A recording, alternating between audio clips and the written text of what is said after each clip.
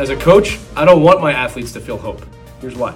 At the base level, if you're hoping for something in the middle of a game, you're probably focusing on things you can't control. I want my athletes determined. But it doesn't mean the leader's not going to be a dealer in hope for the athletes. The ability to build hope for your athletes as a leader or as a coach is really, really important if you want to find success. As a leader or a coach, I feel like it's my job to create the feeling of hope so that my athletes can continue to move forward, focusing on what they can control. There was once a scientific test done on rats in which they would put them in water and see how long they would swim before drowning, which is horrible. But what ended up happening is this. When the rats were given a chance right before drowning and taken out of the water and put back in, those rats lived significantly longer than the ones that didn't. Those rats ended up striving to survive a lot longer than the ones that were not given that hope. The idea is this. The person in control, the person that was pulling the rat out of the water and giving them a second chance and providing the hope, allowed the rat to stay focused on what they needed to do to survive, and they did. As a leader, you are a dealer in hope. You need to create the hope, not desperation. There's a difference.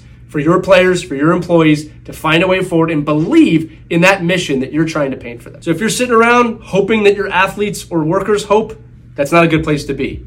You're the person who needs to make the hope for them. Provide a path and allow them to walk down it. I believe in you. You should too.